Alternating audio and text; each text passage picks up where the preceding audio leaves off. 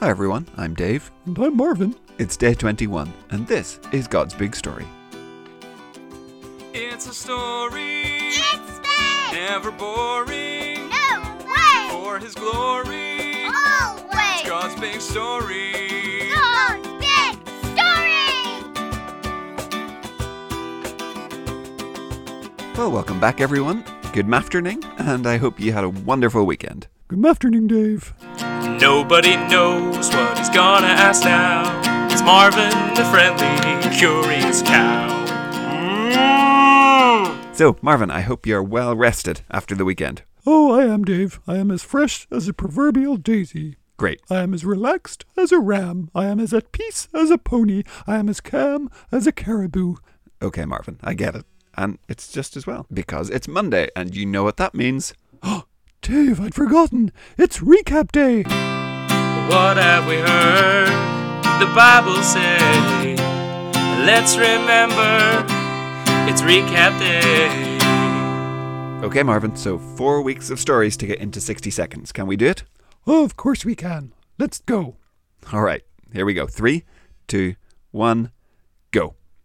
Okay, so God made everything, and it was perfect, and then we messed it up. Yep, and God promised to send someone who would put it right. Yep, sin got worse. Cain killed Abel. Noah's Ark. Flood.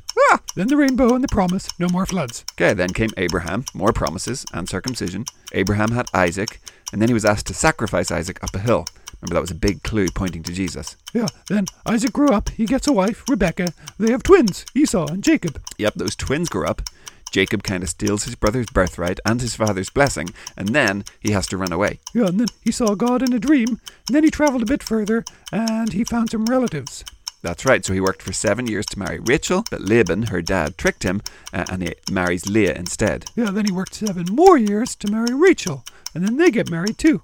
Yep, so Jacob has this big family, he gets lots of sheep, and God tells him it's time to go home. Yeah, but he's scared. Jesus changed his name to Israel, and then Esau forgives him. Hooray! So Jacob has lots of sons, and one of them, Joseph, really annoys his brothers. Hey, we did it! We did. Good work, Marvin. Okay, but we'd better get to today's reading. Now, like we just said, we finished up last week with Joseph's brothers being really angry with him because he kept telling them all about his dreams. Oh yeah, those dreams where they all had to bow down to him. That's right. Okay, so let's hear what happened next. Today, our friend Nikki is going to read for us. Oh, hi Nikki. Hi guys, today our reading is from Genesis chapter 37, verses 12 to 36. Joseph is sold. Joseph's brothers had gone to take care of their father's flocks near Shechem. Israel said to Joseph, "As you know, your brothers are taking care of the flocks near Shechem. Come, I am going to send you to them." "All right," Joseph replied. So Israel said to him, "Go to your brothers, see how they are doing. Also see how the flocks are doing. Then come back and tell me." So he went away from the Hebron valley. Joseph arrived at Shechem. A man found him wandering around in the fields. He asked Joseph, "What are you looking for?" He replied, "I am looking for my brothers. Can you tell me where they are taking care of their flocks?" "They've moved on from here," the man answered. "I heard them say, 'Let's go to Dothan.'" So Joseph went to look for his brothers. He found them near Dothan, but they saw him a long way off, and before he reached them, they made plans to kill him. "Here comes that dreamer," they said to one another. "Come, let's kill him. Let's throw him into one of these empty wells. Let's say that a wild animal ate him up. Then we'll see whether his dreams will come true." Reuben heard them talking. He tried to save Joseph from them. "Let's not take his life," he said. "Don't spill any of his blood. Throw him into this empty well here in the desert, but don't harm yourselves." Reuben said that to save Joseph from them. He was hoping he could take him back to his father. When Joseph came to his brothers, he was wearing his beautiful robe. They took it away from him. They threw him into the well. The well was empty. There wasn't any water in it. Then they sat down to eat their meal. As they did, they saw some Ishmaelite traders coming from Gilead. Their camels were loaded with spices, lotion, and myrrh. They were on their way to take them down to Egypt. Judah said to his brothers, "What will we gain if we kill our brother and try to cover up what we've done? Come, let's sell him to these traders. Let's not harm him ourselves. After all, he's our brother. He's our own flesh and blood." Judah's brothers agreed with him. The traders from Midian came by. Joseph's brothers pulled him up out of the well, and they sold him to the Ishmaelite traders for 8 ounces of silver.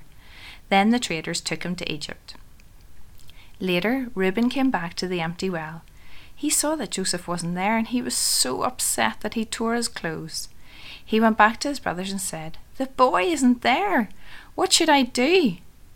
Then they got Joseph's beautiful robe. They killed a goat and dipped the robe in the blood. They took the robe back to their father. They said, "We found this. Take a look at it. See if it's your son's robe." Jacob recognized it. He said, "It's my son's robe. A wild animal has eaten him up. Joseph must have been torn to pieces." Jacob tore his clothes. He put on the rough clothing people wear when they're sad. Then he mourned for his son many days. All Jacob's other sons and daughters came to comfort him, but they weren't able to. He said, "I will continue to mourn until I go down into the grave to be with my son." So Joseph's father mourned for him. But the traders from Midian sold Joseph to Potiphar in Egypt. Potiphar was one of Pharaoh's officials. He was the captain of the palace guard. Thanks, Nicky. Wow, they really took that pretty far, huh? They sure did. That was even worse than getting hoofed in the Snacklers. It was. It was a terrible thing they did. They sold their own brother. And he went from one day living at home with his family to the next day being dragged away to a foreign country where he didn't know anyone and he'd have to be a slave.